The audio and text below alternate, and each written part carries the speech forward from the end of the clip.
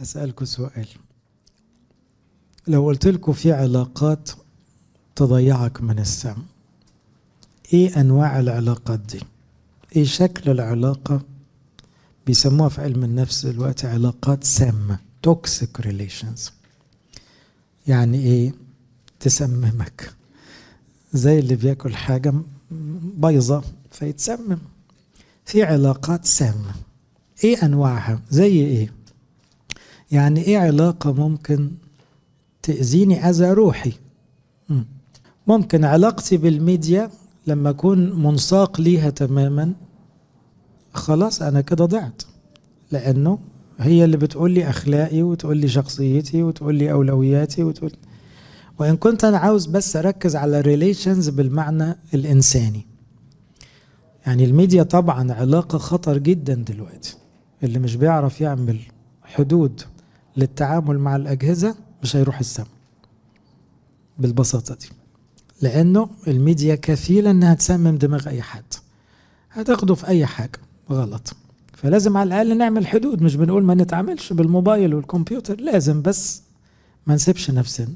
ممكن نسميها الصداقة مع ناس ربنا مش في حسابها. الزمالة غصب عننا، يعني معاكوا زملاء في أشغالكم، معاكوا جيران مالهمش في ربنا. لكن الصداقة دي اختيار. خلي بالكوا الفرق بين الزميل والصديق مينلي في الاختيار.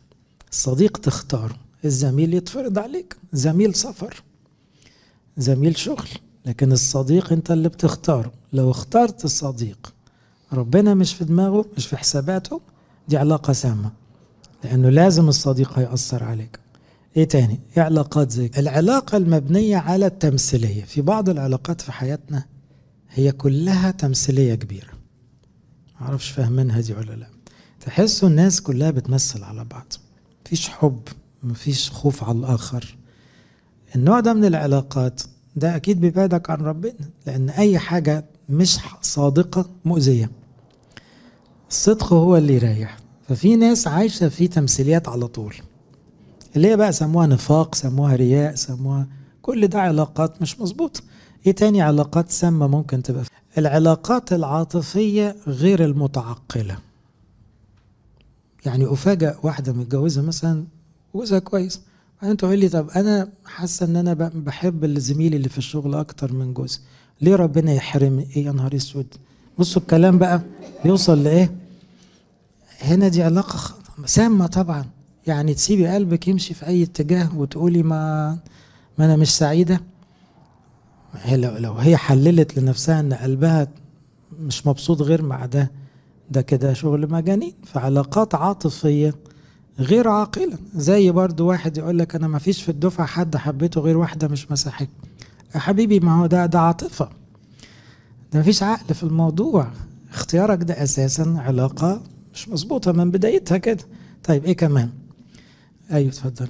العلاقات اللي تتخطى الحدود. في بعض الناس عندها أزمة مع الحدود، يعني يخترق حدودك، يبقى عاوز يعرف أسرارك، يجي لك في أي وقت، يكلمك في أي ميعاد، ويبقى كده إيه، يميل دايما للتدخل، يتحشر. دي علاقات مؤذية، وده مش معناه يتسطب عليه، بس لازم يتعمل له حدود. فاهمين ازاي؟ لأن دي ساعات تبقى من أقرب الناس. خلي بالكم ده في أمهات وأبهات عندهم علاقة مش سليمة هنا، لأنه بيتحجر في حياة عياله بزيادة، فده يبقى علاقة مؤذية لأنها مرهقة للأعصاب على الأقل. تمام يا أتسابون. التعلق عموما كلمة دقيقة. أي تعلق معناه ارتباط بزيادة بشكل أنك مش عارف تستغنى عن الشخص. في حتة مش مظبوط، بالذات بقى لو الشخص ده يعني ست متعلقة بست زميلتها، بس زميلتها دي كلامها كله غلط، طب ما هي هتقول الكلام الغلط بعد شوية. فأي تعلق زائد خطر في العلاقات، لأن لازم تفضل الإنسان حر قراره. تعلق دايما ضد الحرية. الوحيد اللي يجوز مع التعلق ربنا، تعلق بي فأنجيه.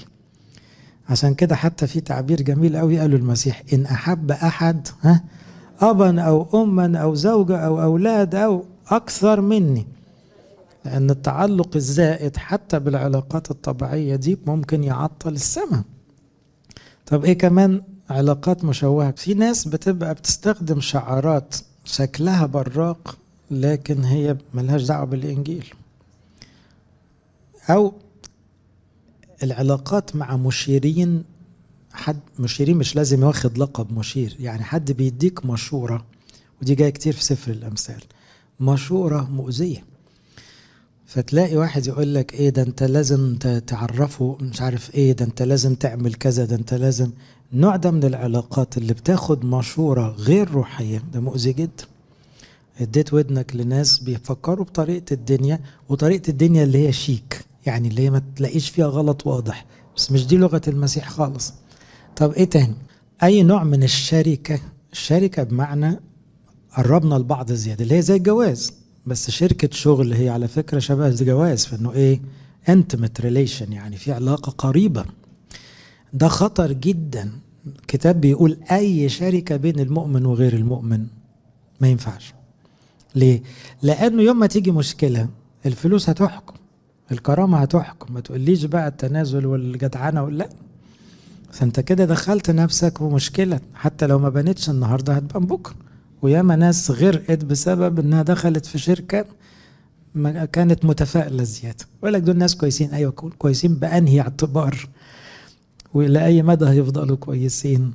والثقة الزيادة دي ساعات تغرق الناس. في علاقات تانية سامة.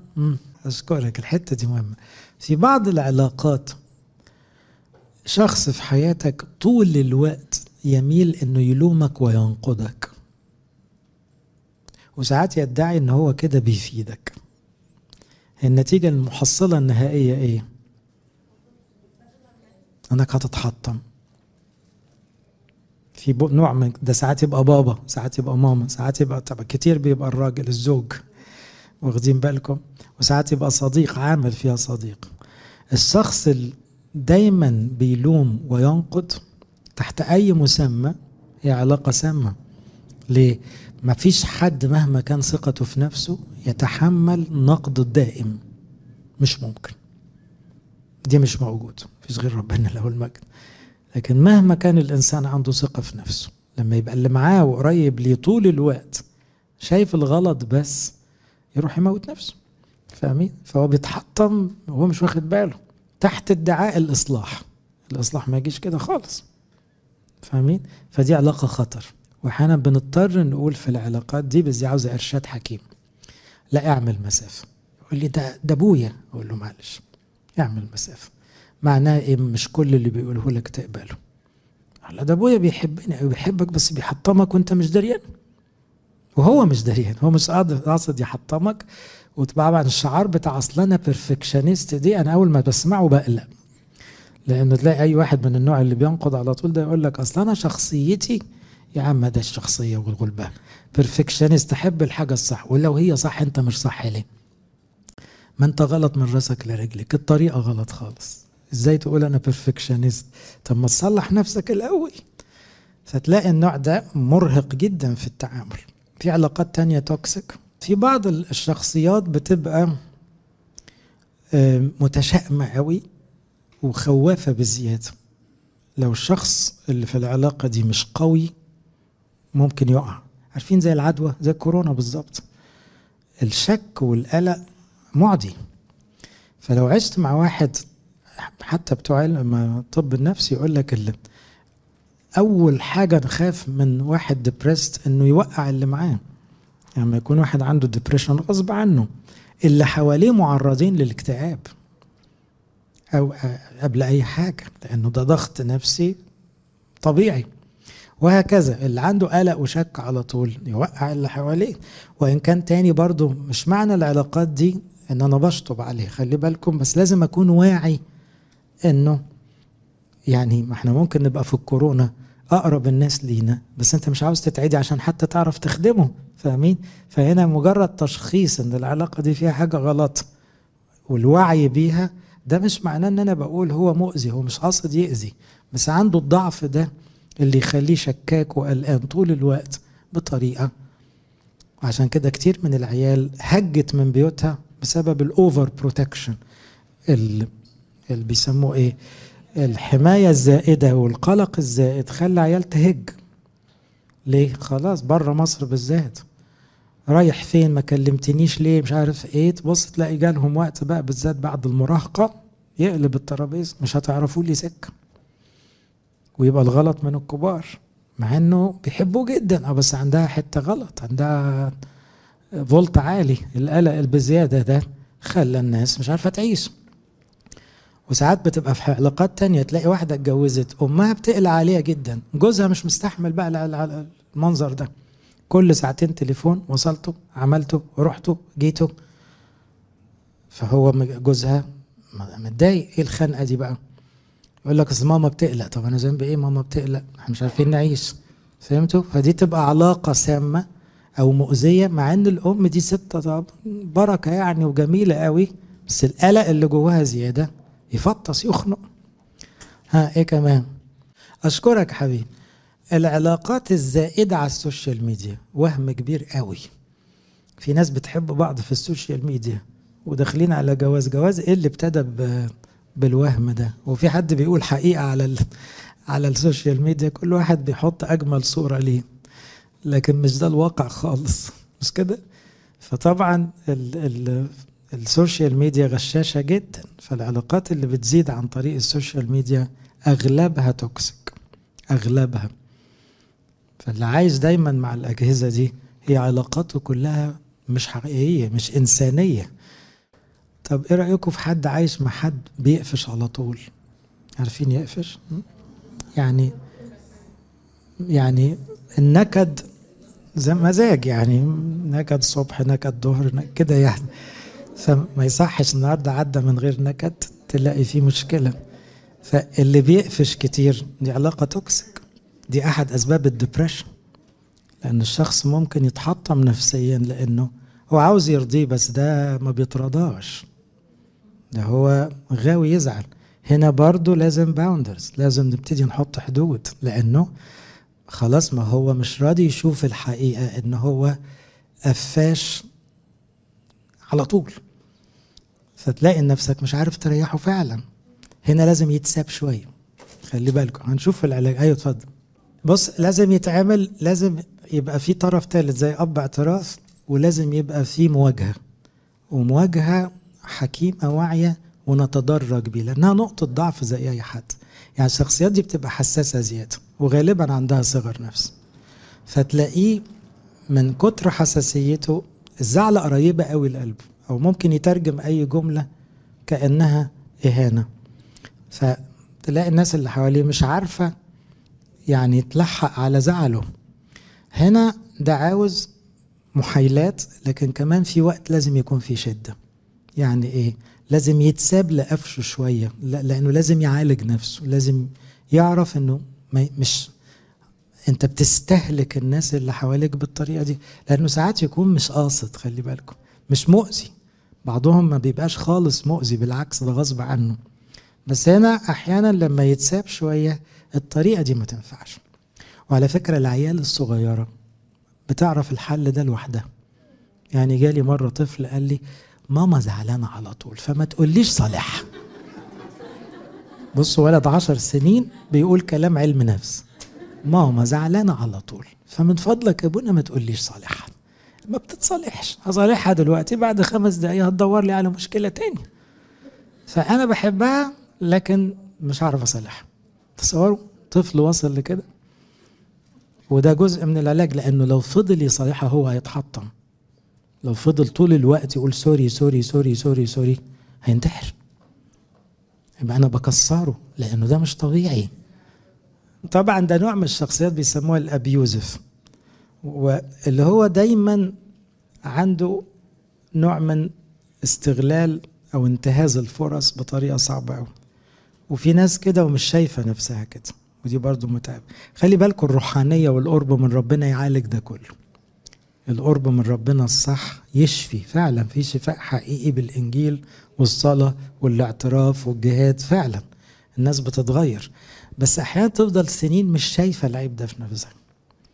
فمجرد ان انا اشوف العيب اللي فيا او اللي معايا اللي انا بحبه ونبتدي نعرف نعمل ايه، ده لوحده خطوة. تعالوا اقول لكم حتة كده من الانجيل خاصة بالعلاقات الضارة او السامة من قصص الكتاب المقدس، لانها ايه، في قصص كتيرة زي اللي انتوا قلتوه، بس هناخدها من الزاوية دي. في علاقة انتوا ما قلتوهاش مع انها مهمة جدا، العلاقة التنافسية طول الوقت. التنافسية مش التنافس الشريف اللي بيسموه، لا، في ناس عايشة طول الوقت في وضع ايه، انا ولا انت، انا ولا انت. دول ناس تعبانين ومتعبين، لانه دول عاملين مشكلة طول الوقت وهو ما فيش مشكلة. زي قايين وهابيل. هو ايه مشكلة هابيل؟ ما عندوش مشكلة، راجل بيحب ربنا وبيحب اخوه، الدنيا جميلة يعني. قايين عنده مشكلة لانه باصص على اخوه طول الوقت، وحتى ربنا حايله قال له هو ايه اللي حصل؟ ما تعمل ذبيحة كويسة، ما فيش مشكلة في الموضوع يعني. راح قتل اخوه. اخوات يوسف لو عاقلين، طب ابوهم حنين على اخوهم لان اخوهم مامته ماتت، يعني الموضوع بسيط يعني. انما لا، هم طول الوقت بيفكروا يوسف اشمعنى. عارفين اشمعنى؟ ده مرض على فكرة، مش بتاع العيال الصغيرة، ده مرض ممكن يكون مع ناس اساتذة جامعة واغنى ناس في العالم وعايشين في كلمة اشمعنى طول الوقت. اللي عايش الكي وورد اللي في دماغه طول الوقت اشمعنى انا او اشمعنى فلان، ده شخص توكسيك. وطبعا بيسمم نفسه الاول، لكن بيأذي نفسه ويأذي اللي حواليه. شاول وداود منظر تاني مشهور قوي، لان شاول كان طبيعي على فكرة، وكان شايف نفسه ربنا اداله نعمة وكبر وكان فلاح وبقى ملك وحاجة، وداود بيحبه بجد. انما ركبت في دماغه داود مش بيحبني، داود عاوز يموتني. بقيت عمره كله مفيش في دماغه غير داود. طبعا مش عن حب، عن غيرة مرة. طب دي علاقة مش طبيعية. ليه أو رحيل، دول اخوات على فكرة شققاء عايشين بياكلوا في بعض طول الوقت، والفريسة اللي في النص يا عيني يعقوب. وعشان كده تلاحظوا ولادهم كلهم طلعوا ملخبطين، يعني في ولاد يعقوب كلهم ما طلعش غير يوسف اللي كويس وشوية يهوذا. الباقيين كلهم ملخبطين نفسيا. ليه؟ أمهاتهم ملخبطة خالص، بياكلوا في بعض، ما يعرفوش ألف ب حب. فدي علاقة اللي هي مبنية على التنافس الدائم. يا سيدي اللي ينجحك ينجح غيرك، ربنا يديك ويدينا، يعني الموضوع يمشي ببساطة، كل واحد له رسالة وفي ناس بسيطة ما تعرفش حتى المسيح، لكن عندها في لغتها يقول لك مش عارف اللي يرزقك يرزقنا، يعني عندهم كلمات توحي مش بندخل نفسنا في الشكل ده، لأن ده وعي إنساني طبيعي إنه نجاح ممكن يبقى للكل والموضوع يمشي طبيعي. ساعات المقارنة دي أو المقارنة الشديدة للغيرة تعلو على المحبة الطبيعية فتسمم الحياة. يعني من الطبيعي إن الإخوات يحبوا بعض، الغيرة تبوظ الأخوة. من الطبيعي إن الزوج ما يغيرش من مراته، من الطبيعي. تصوروا زوج بيغير إن مراته ناجحة، مش حاجة طبيعية، دي مراتك، دي حتة منك، بس كده. الطبيعي إن الأب ما يغيرش من عياله. تصوروا أب غيران إنه ابنه، زي عارفين إيه، واحدة تجوز بنتها وتغير من جوزها،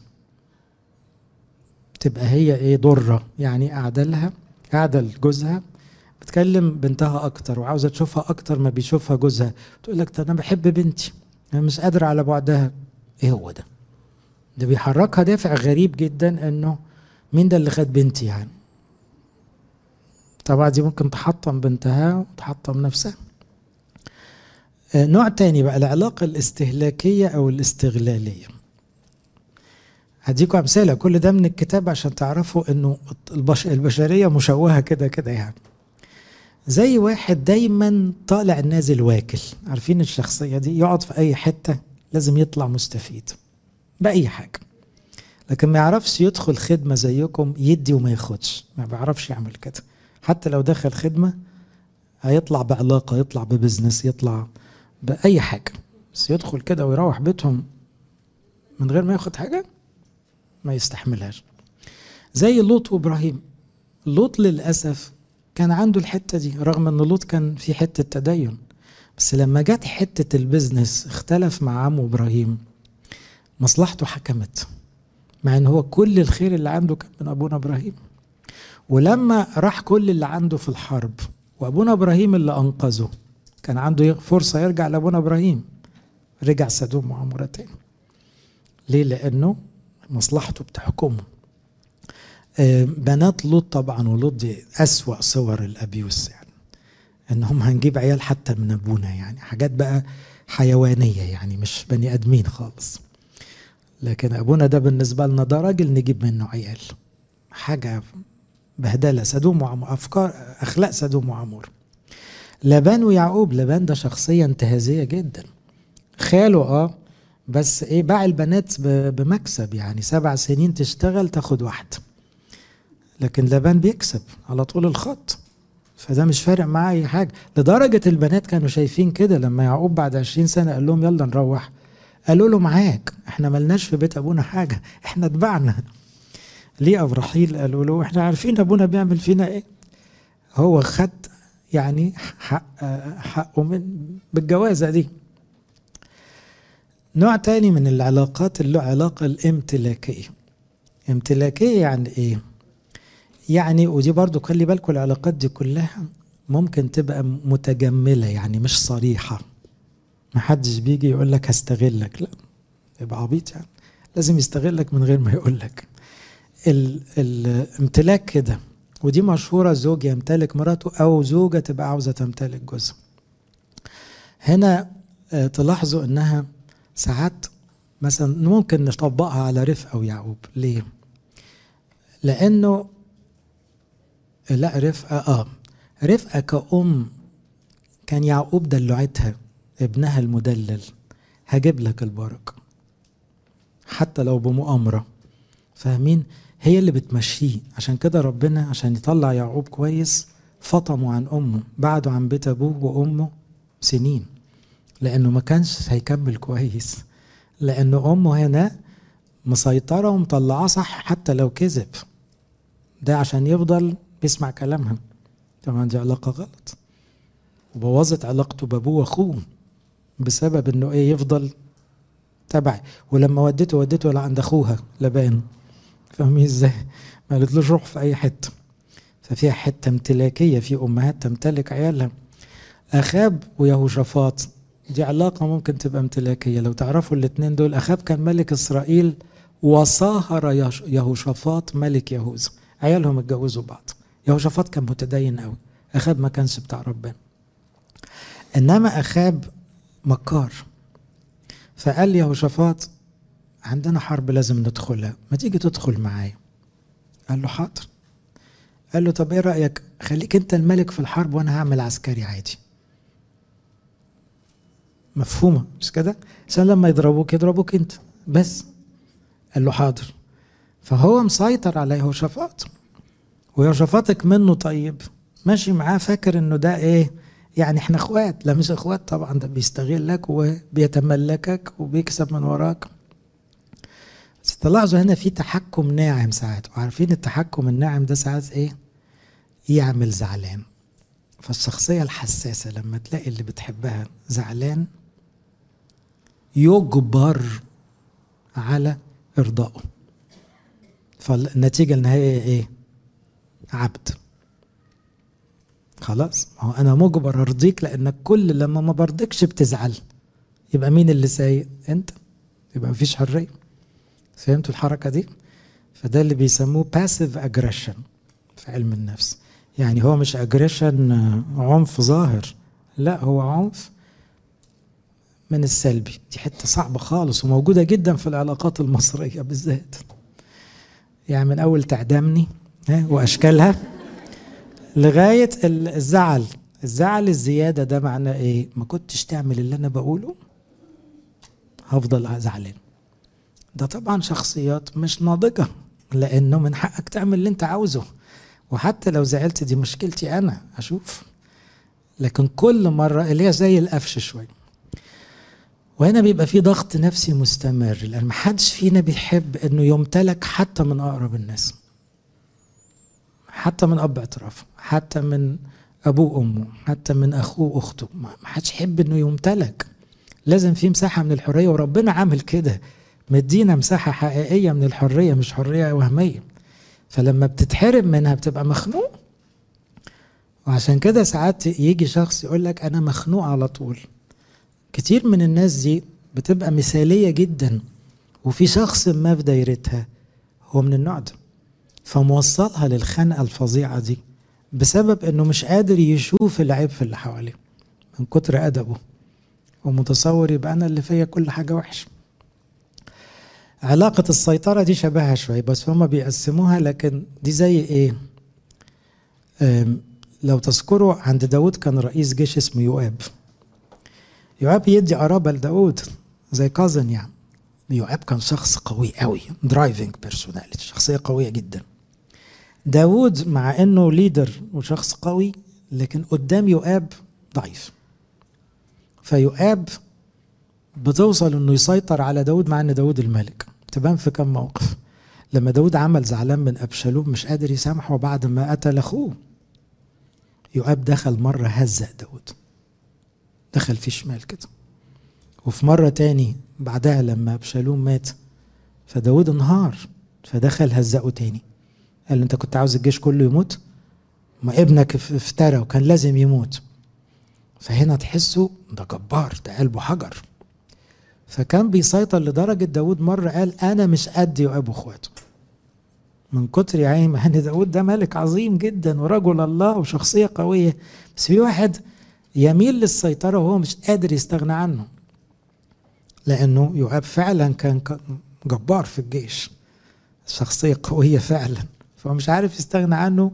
ولو فكر مرتين، فكر قتل يؤاب، قتل لما فكر عماسة وفكر أبنير، يؤاب خلص عليهم على طول، مفتري بجد. عشان كده نهايته كانت وحشة.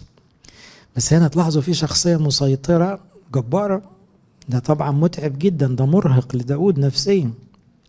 دليلة واضحة، دليلة وشمشون، ها دي بقى تجمع بين 3 و4، اللي هي تملك وسيطرة، اللي هي قررته.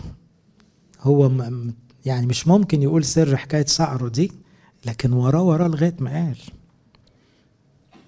وطبعا في الآخر اتذل. زوجات سليمان كان منهم طبعا ستات وثنيات عارفين يسيطروا، فأزغنا قلبه عن عبادة الله، خلوه يبخر للأوثان. سليمان الحكيم، بس بسبب سيطرة زوجات وثنيات وصلوا يسمع كلامهم لدرجة يبخر للأوثان. طبعا تاب وعيل في الآخر. هنا علاقة السيطرة بالذات بيتفتح نفسهم على الشخصيات الطيبة. الشخص الطيب الوديع المسالم ده فريسة سهلة، لأنه بيستكتر يقول لا، فده بيبقى مجال خصب لحد يسيطر عليه. عشان كده دي عاوزة إرشاد. وطبعا اللي بيسيطر ده بيبقى ايه، عامل كده ما حدش قرب من الحتة بتاعتي بقى، خلاص سيطر على حاجة حتى لو في الخدمة أو في العلاقات الإنسانية. عارفين شغل العيال لما واحدة تبقى معاها صاحبتها ممنوع تصاحبي حد غيري؟ عارفين المنظر ده موجود على أعلى المستويات، ده موجود في كل حتة. اللي هي إياك تبص بره، مش بصة وحشة يعني، بس مش مسموح لك إنك تعمل علاقات مع حد غير كده. علاقة التبعية الخائفة دي زي إيه بقى؟ ده الإكستريم التاني بقى، اللي هو الشخص اللي يخاف من المسؤولية فيحب يعيش دايما في ديل حد. ومن أشهر الشخصيات هنا هارون. تصوروا هارون ده قديس على فكرة، بس أول ما موسى غاب الشعب قال له نعمل عجل، قال لهم نعمل عجل ذهبي يا هارون؟ ما بيقدرش، عاوز دايما حد يمشي وهو يمشي وراه. نزل موسى اداهم له، لأنه انت ايه اللي عملته ده في الشعب؟ بس كده هيرودس وهيروديا باينه قوي. هيرودس رغم انه عامل فيها ملك ما يقدرش يقول لهيروديا لا ابدا، هو عاوز يمشي ورا حد وخلاص. طبعا هيروديا الاكستريم الثاني، التملك والاستغلال وكله. وهيرودس بقى هنا ايه، الفولور الجبان، سامحوني يعني، التابع اللي ايه، حد ياخد لي القرار، ما باخدش قرارات. راح بعام واصحابه برضو باد فولور، يعني ايه؟ منساق جبان. طب اصحابك بيقولوا كلام هيضيع، ما بيقدرش يقول لهم لا. هنا الشخصية اللي ما بتحبش تاخد قرار، وده برضو بيأذي نفسه ويأذي اللي حواليه. وساعات هنا يقول لك بس نمشي مع الايه مجموعة. النوع ده بيضيع ليه؟ لانه بما ان الناس بتعمل نعمل، فطبعا اغلب الناس بتغلط.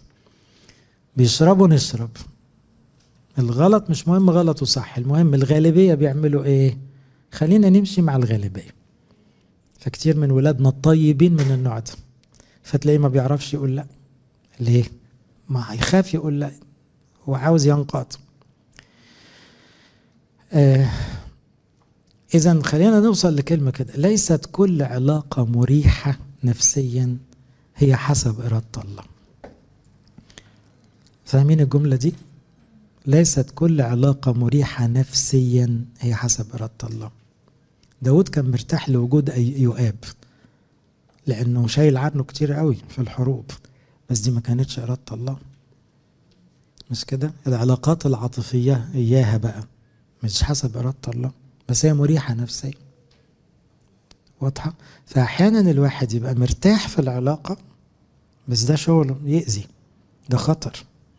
وأغلب اللي بيتدهوروا بتبتدي بعلاقات شكلها مريح، يقولك مش قادر أستغنى عنه. مش قادر أستغنى عنه، بس أنت عمال تخسر، عمال تبعد عن ربنا. سألتش ربنا ده صح ولا غلط؟ أكمل ولا ما أكملش؟ وهنا مفروض كمان يبقى عندنا مبدأ الواجب قبل الصداقة. يعني إيه الواجب قبل الصداقة؟ يعني الصح أهم من المزاج. واجبي أعمل 1 2 3. صحابي بيقولوا إيه؟ ده يجي نمرة 2 مش نمرة 1. فاهمين؟ فواجباتي، مسؤولياتي، مبادئي تحكمني مش الناس. هرتب الناس بعد المبادئ، هحب الناس واكرم الناس واخدم الناس، بس المبادئ بتحكمني في العلاقات، مش الناس اللي بتحكم مبادئي. فاهمين الخناقة دي؟ المبادئ هي اللي أقوى ولا الناس؟ لو الناس يبقى مش هنروح السما. لازم تبقى المبادئ المسيحية ويجي وراها العلاقات، على أساسها تترتب العلاقات.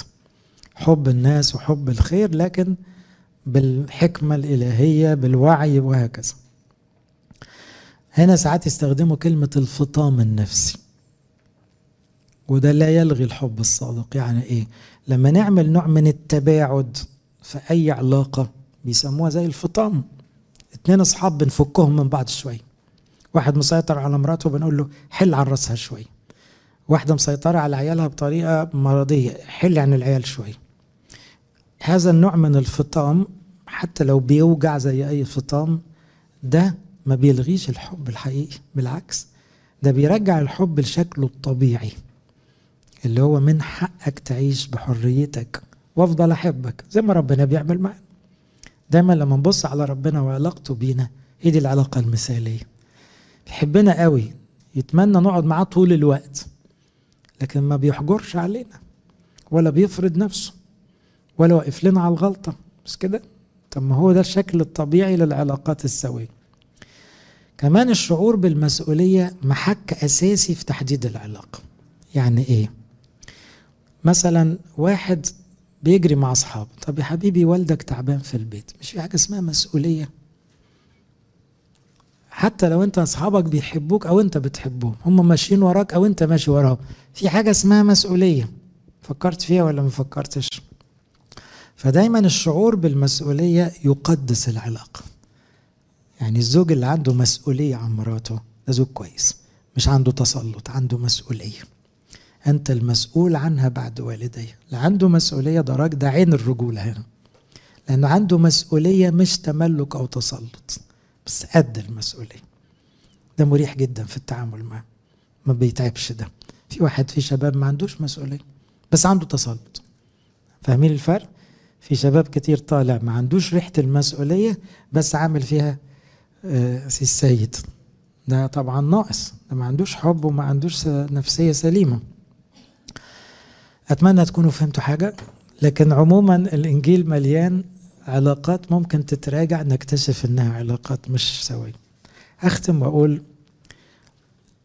الأول دور في نفسك، لا تكون أنت في علاقاتك في حتة عاوزة تتصلح، تكون انت فيك حتة تسلط او استغلال او تبعية بسذاجة.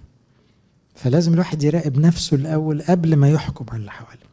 مش عيب مع اللي بتحبهم انك تحللهم لانك بتحبهم عشان تحدد الشكل الامثل في العلاقة.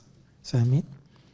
يعني زوج بيحب مراته فعلا بس هي زعلانة على طول، هنا حابب يرضيها سنين ما بتترضاش.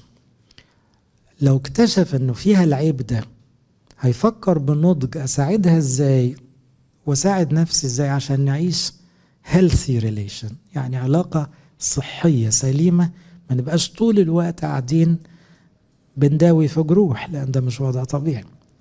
بس انا ما تعملش كده غير مع اللي بتحبهم، لانك لو عملتها مع اللي مش بتحبهم قلبت إدانة على طول. لكن انت مثلا بتحب والديك بس شايف ان والدك مش قادر يشوفك كبرت، شايفك لسه صغير فعاوز ياخد لك القرارات. ميز ان والدك فيه العيب ده مش عيب، انت بتحبه عشان تحدد هتتعامل معاه ازاي. لكن ده مش هيخليك تكرهه، انت هتحبه بس من مصلحته انه يتقال له لا، من مصلحته تبعد عنه شوية زي ما هي مصلحتك برضه، عشان نعرف نحب بعض صح. فاهمين؟ هي دي بقى الحكمة لما تدخل مع الحب، تحدد المسافات، تحدد العلاقات. العتاب وصية لازم نعملها، لكن محكومة بالقواعد اللي قالها المسيح. إن أخطأ إليك أخوك، إذا في علاقة بيني وبين اللي أنا بعاتبه. مش واحد هيكسر عليا في الشارع هعاتبه إزاي؟ هيشتمني. مفيش علاقة، مفيش مجال للعتاب. لكن أخويا قريبي خادم معايا كاهن زميل، أنا اتضايقت ليه أفضل أركن المضايقة؟ يا فلان أنا بحبك. خلي بالك أول العتاب إظهار الحب، دي قاعدة تأكيد الحب الأول، لأن الغرض ربحت أخاك مش الغرض إثبات التهم. فالعتاب ضرورة لأن المسيح وصفه بالتفصيل في متى 18: اذهب وعاتبه إن سمع لك قد ربحت ألك. ما سمعش خد حد من اللي هم صانع السلام، ما سمعش خد الكنيسة، ما سمعش ليكن عندك الوثني والعشرار. يعني في مسافة طبيعية تكونت لأن هو مش راضي بيك خالص، لكن أنت بتصلي له وبتحبه بس من مسافة، بتحبه من بعد خلاص، لأنه لا يقبل أي عتاب. بس هو اللي حدد المسافة مش أنت. خلاص هو ما سمعش خلاص، هلوم نفسي ليه؟ عملت كل اللي أنا أقدر أعمله بس الشخص رافض أي سلام. بدل هو اللي رافض السلام يبقى خلاص. وتلاحظوا أنه لجأ للكنيسة في الآخر بعد الطرف المحايد المسالم اللي في النص. إذا في 3 درجات: العتاب المباشر، بعدين باستخدام صانع سلام، بعدين الأثوريتي بتاعت الكنيسة، سلطان الكنيسة. ليه؟ لأنه أبونا لما يقعد مع طرفين يقول له لا أنت غلطان، فممكن واحد يقول له لا أنا مش غلطان، خلاص يبقى الجولة باظت. مفروض بقى أنه إيه؟ بنروح للأثوريتي اللي بتقول أنا غلطان ولا مش غلطان. ساعتها المفروض الكل يخضع. لو هو مش هيخضع للكنيسة يبقى لن يأخذ الحل المفروض، فليكن كالوثني والعشار.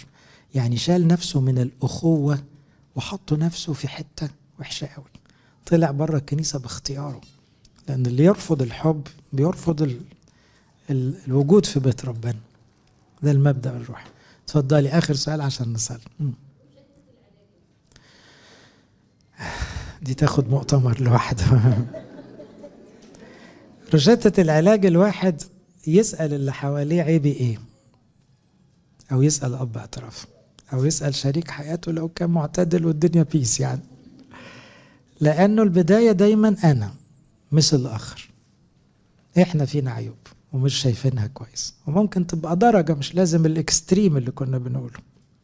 فالبداية دايما في الروشتة اعالج نفسي، بعدين الدايرة اللي تهمني هي اللي انا بحبهم. لقيت ابني مثلا بيستغل مراته، يعني متعب جدا في علاقته مع مراته، ما افترضش انه صح لانه ابني، لا، الحياة البناية طيبة وغلبانة بس هو ما بيعجبوش العجب فبيعذبها نفسيا.